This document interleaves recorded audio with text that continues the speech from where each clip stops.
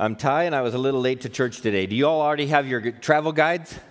Okay, that is good because, and also then if you want to look in Genesis chapter 12, we're going to be in God's Word in Genesis, first book in the Bible, so if you want to look ahead there, you can have that as well.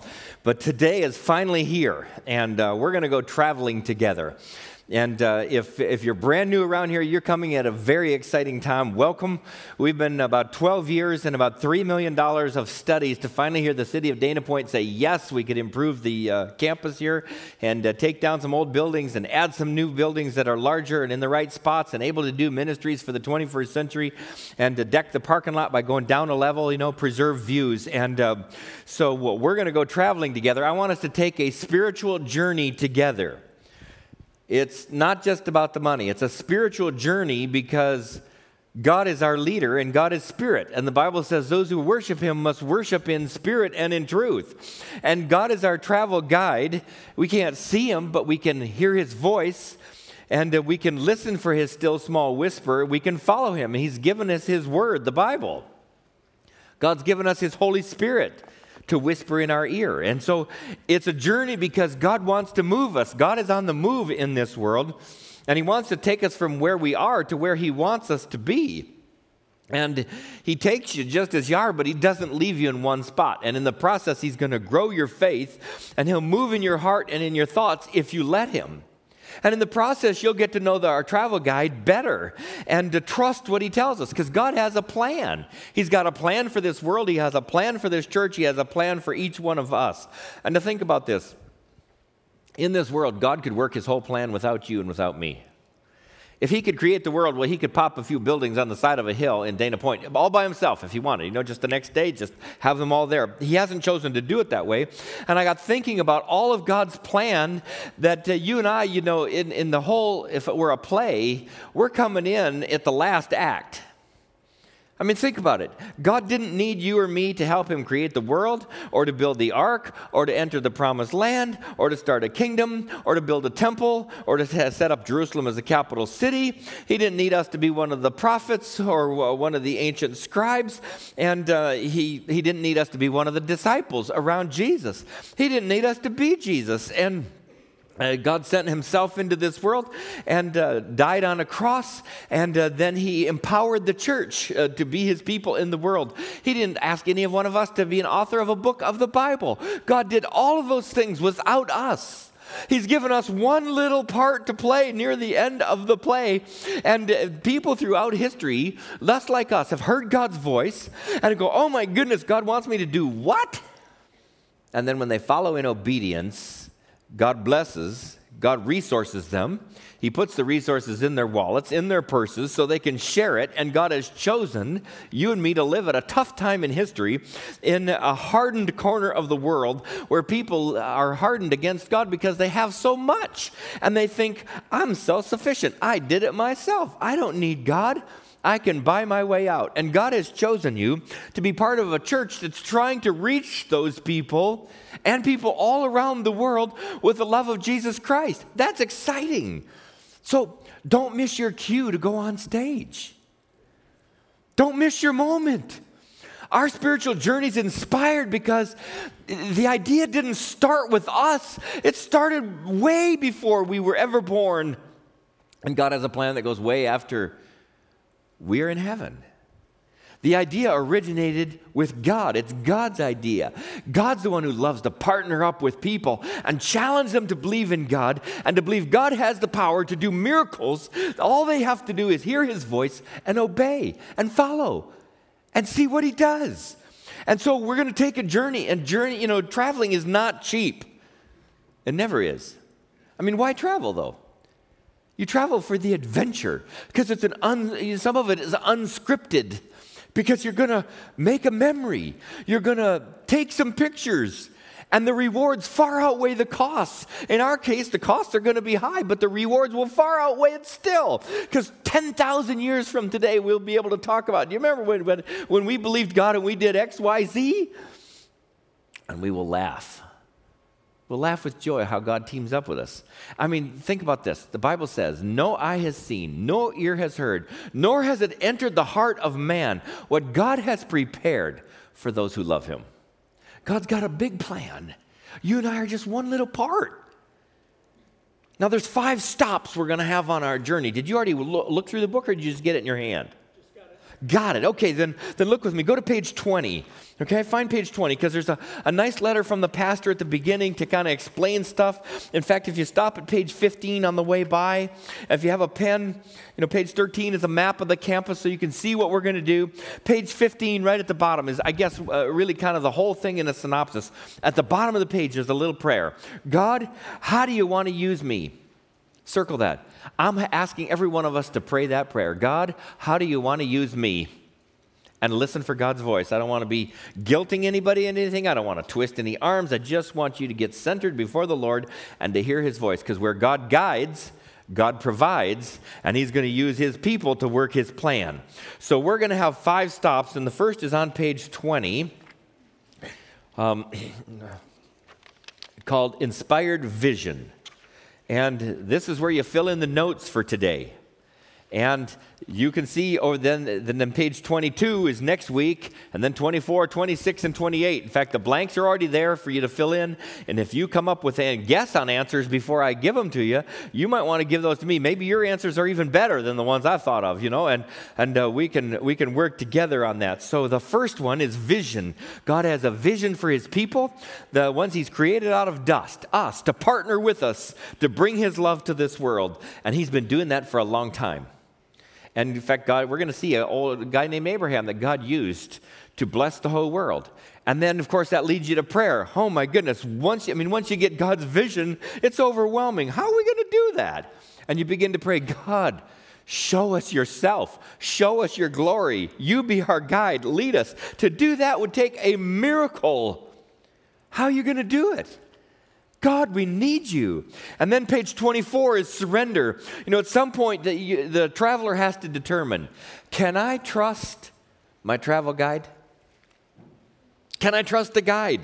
And now, our guide has a plan that is so audacious, I would never be able to think it up myself. Am I willing to surrender my plans and my agenda to God's desire, to God's plan?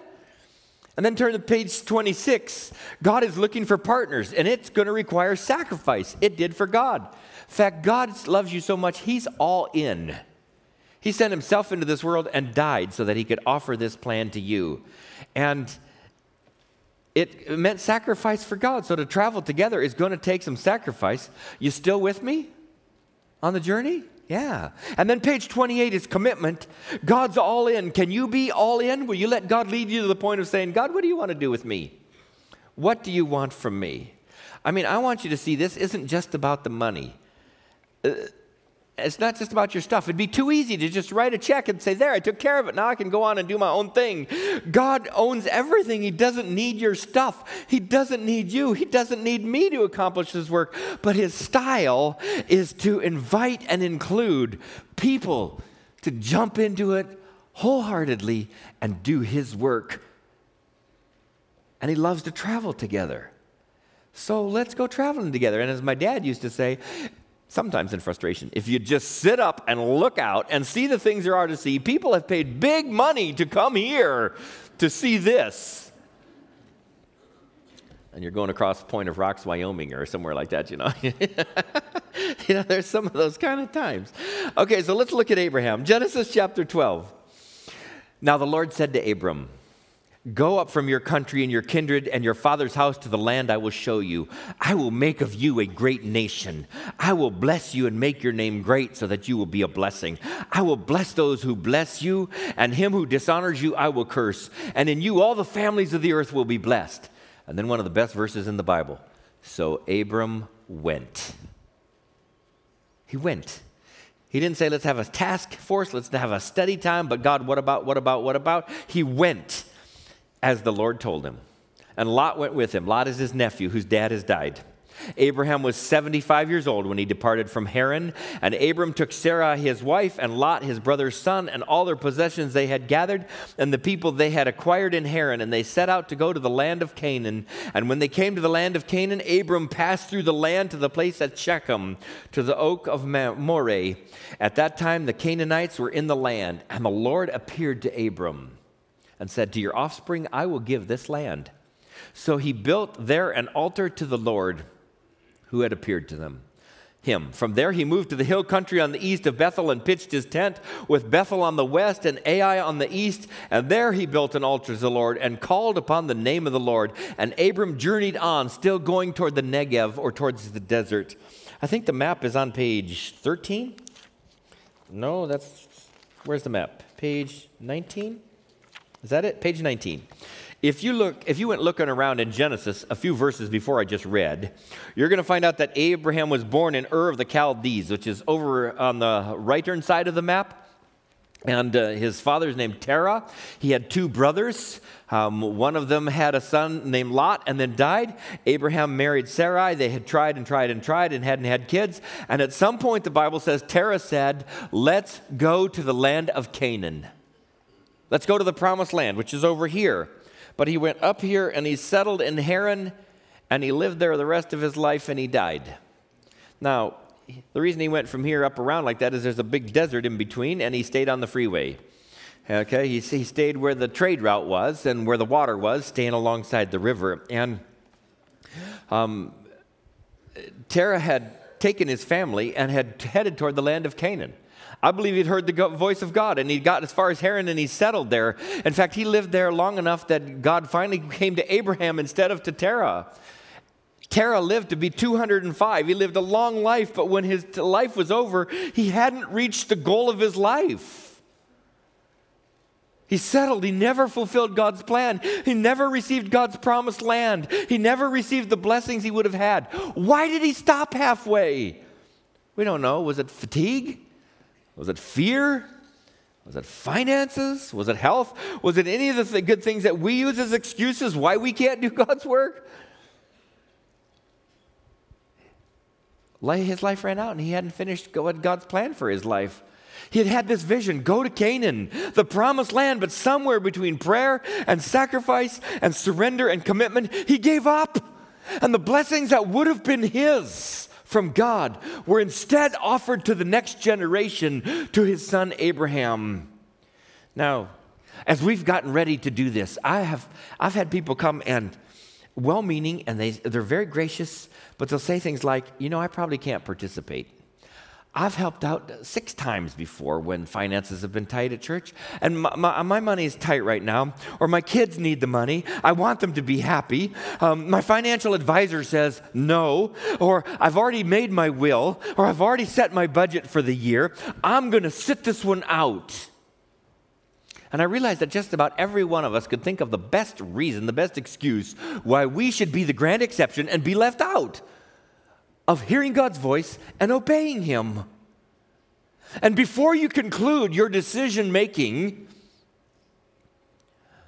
I want to ask you, please, ask God his opinion on your situation and listen for his voice. Because God's the one who's still at work in this world and in this church. And if you belong to God, then all of your resources aren't yours. They are God's. He's the owner and you're the manager. So before you act like the owner, ask the owner, what would you like from your manager? What do you want me to do? Because Terah settled in Haran and he died there and he returned to dust. And God stopped asking Haran and he moved on. And so did God's blessings. God comes to Abraham, who by this time is 75 years old, just a regular guy, just like us. He's made from dust, and to dust he and we shall return our bodies. But why did God choose Abraham? We don't know. I don't think he was anything particularly to look at. The Bible doesn't say so. It does say his wife was exceptionally beautiful, and that caused some problems. And we don't know that he was doing anything but just living an ordinary life, working on security and enjoying each day, taking care of himself and his family.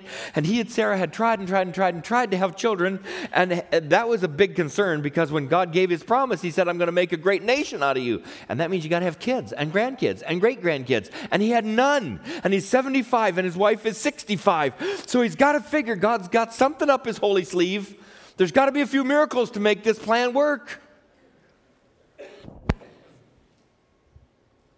What Abraham needed was a God-inspired vision. And what made Abraham stand out was that he received, as a blessing from God, a God-inspired vision. God gave him a vision. And when Abraham heard God's voice, he believed God, and so he obeyed it. He obeyed what God told him to do. And off they went on an inspired journey. This was the start of God's plan of salvation in human history, at least the part that involved Abraham.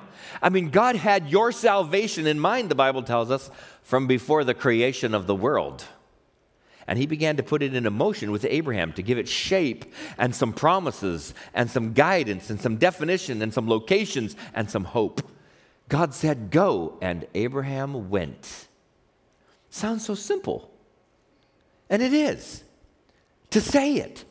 But think about it in your own life. If this week you were praying and you heard God say, listen, I want you to sell your house, pull up stakes, and go where I tell you.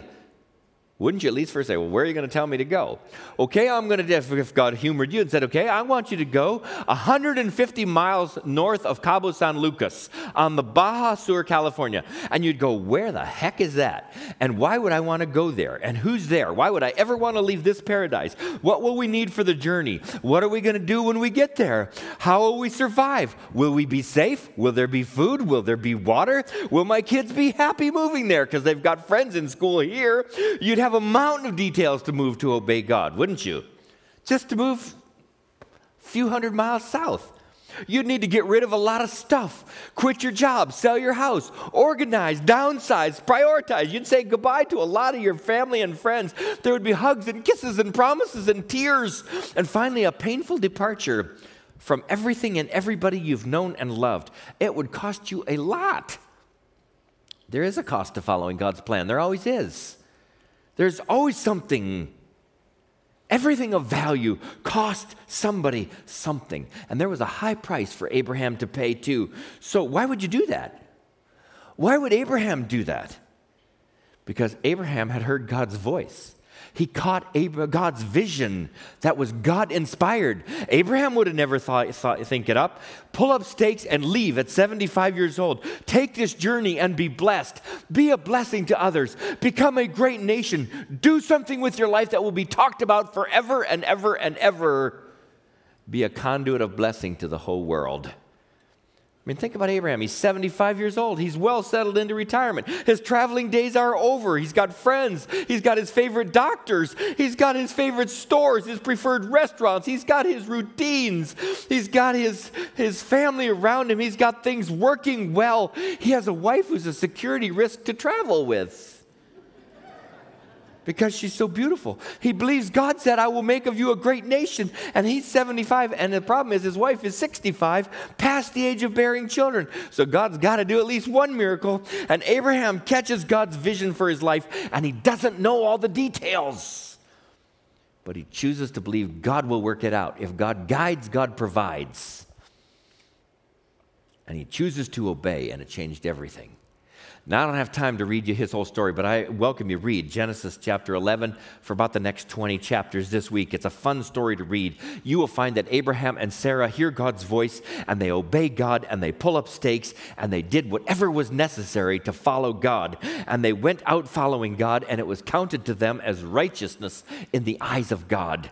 Righteousness in God's sight is a great place to be, because someday you're going to see God face to face. And that's what you want. For God to say, you are a righteous person. You are welcome in my home. Please come in. And it will be determined by your obedience in the little daily directions God whispers in your ear. And how do you follow? So Abraham, when he had heard God's voice, he followed God. He obeyed. And eventually God brought them to a place in Canaan near the Jordan River. And he had brought his son Lot along. Well, both of them had large flocks of sheep and goat and had cattle. And it was overtaxing the land because there was so much. So Abraham and Lot finally said, we should separate because our servants are fighting with each other over the water and the food for the animals.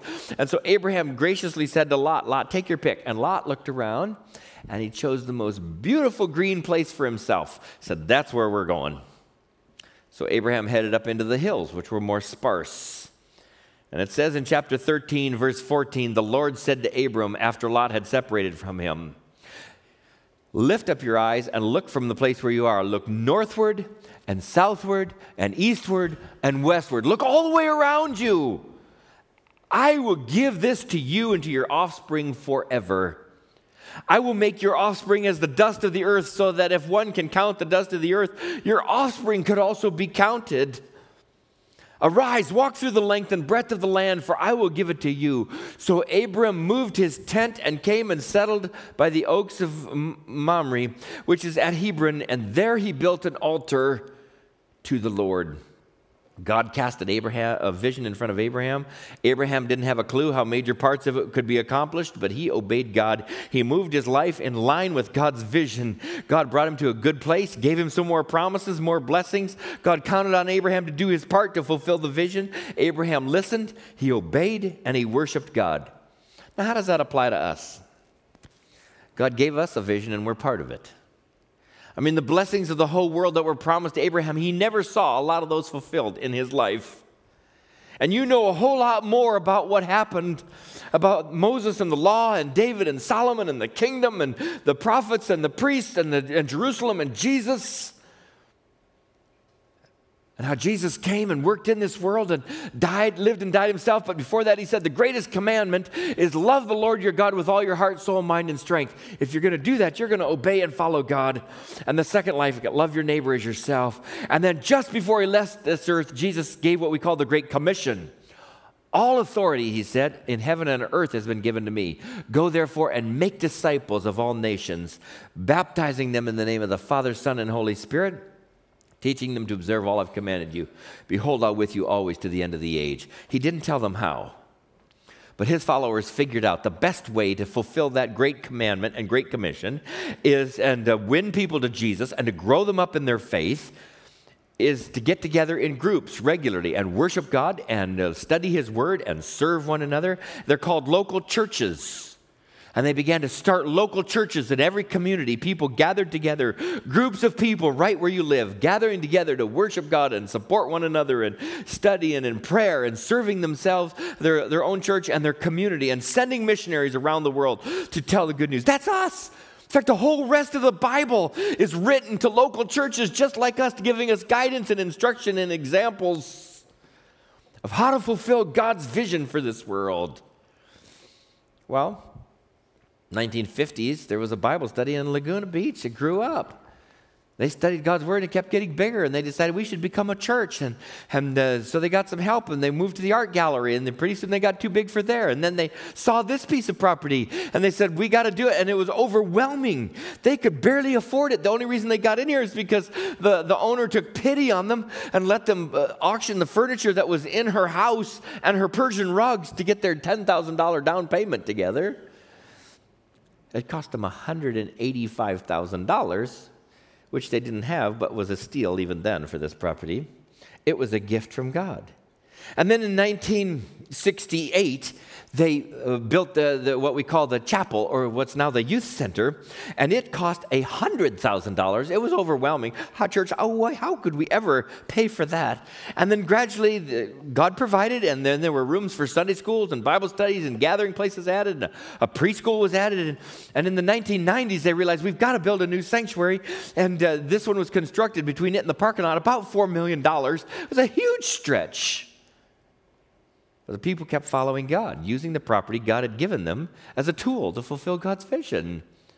Well, in the process, the gospel is preached, and the people are saved and baptized, grown up in their faith, become leaders in their faith, give generously, serve others, ministries are done, missionaries are sent out. I mean, these are not new ideas. It's how the church fulfills the vision of God for this world, and it's our turn. Because some of these facilities are no longer up to the task. They need to be replaced. And, we need to provide additional parking. There's a lot of cars today on the street.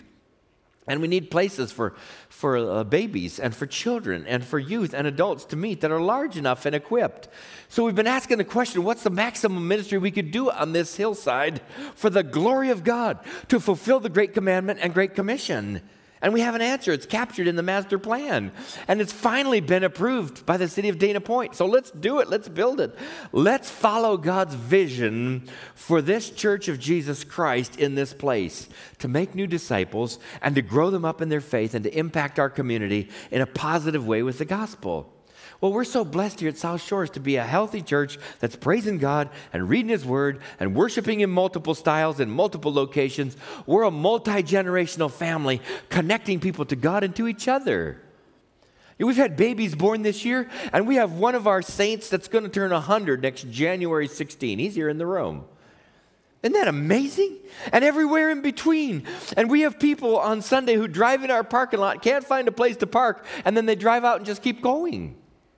And we have families who bring their children to our Sunday school rooms or to our preschool, and they look at the space and they go, my kid is not going to go in there. It's not adequate. And they leave. If you've only hung out in this building, if your church and your Sunday school have been in this building, you don't realize you've been sitting in first class. Now on this plane, we have coach class and we have some seats back by the bathroom as well. And that's where we've had the children's ministry and the youth ministry. And if you think I'm making it up, ask Pastor Tandy or one of the other pastors to give you a tour. And just walk around and see for yourself. We actually tried to make a video to show you, and it just looked like we were trashy. So we said, we're not showing it. We're not showing it. But it exists. We need to provide places that can make new disciples from now until Jesus returns. That might be 100 years or more into the future.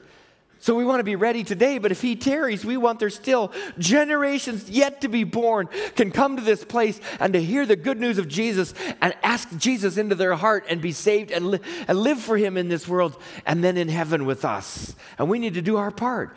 Our mission is to lead people in a growing relationship with Jesus Christ. Can that be done without buildings? Yeah. Can it be done without parking? Yeah. Could you have come to church today without shoes or without clothing? Yes. Did you? No. You didn't. So the buildings are tools that God uses to provide places for people to hear about Jesus and grow in their faith. They aren't exciting, they're not flamboyant, they're just necessary. And it's not getting any easier to be a Christian. It's always going to be inconvenient. And it's not getting any cheaper. It's getting more and more expensive and harder. And it is expensive and time-consuming to follow God's vision. It always is. That's why you remember people like Abraham who just obeyed. Because God casts a vision and He gives the resources, and then we believe and do our part and do our work and sacrifice and praise His name. And God is counting on each of us to do our part. So here's my prayer, that 100% of us would pray that prayer. God, what do you want to do in me, through me, with me and my stuff? God, speak to me. I'm listening to your voice. And ask God to give you His vision. See, Terah was headed to Canaan, but he stopped halfway. He settled. And his blessings were given then to the next generation. Do you want God to take the blessings He had intended for you and to me and to give them to our children and grandchildren? I don't. That's what He did when they were crossing to get to the promised land, and the people, God said, let's move forward. And they said, I'm going to sit this one out. And they were on the wrong side of the Jordan. And God said, yes, sit down. You're being left out. I don't want that to happen for us. And that's what happened with Terah. And God started and He inspires people. He's inspired our vision. I want us to catch God's vision. Are you ready to travel? Do you have your travel guide? Do you see where we're going? Do you feel a bit overwhelmed? I do. It's a God-sized vision. It can only be accomplished if God's in it, if we all pull together and do our part that God's calling on us to do. And it's going to take some miracles. Abraham had that very same thought. And he trusted God, and he obeyed, and he prayed, and God did miracles. So better get ready. Get ready to travel. Better start to pray. Oh, that's next week. Well, I want us to pray together, and I want to give a few minutes to Robert Hopper, a pastor friend of mine, who's coming alongside to help guide us. So, Robert, come on up here, and let's all pray together. Dear Jesus, thank you for your word. Thank you for your man, Abraham, and his wife, Sarah. Regular people, slipped up occasionally, but they put their eyes on the prize. They listened to your voice. They obeyed God, and they went. Now, I pray that we will hear your voice clearly, That we will be people of courage and of faith, just like all of those who've been part of South Shores through the decades, who have prayed and heard your voice and taken great steps of faith and have sacrificed so that we could sit right here in this beautiful sanctuary today, enjoying the blessings of someone else's sacrifice. And now it's our turn. So I pray we will be people of faith, inspired from the dust in which you created us to the glory in heaven. We want to be yours and follow you. Amen.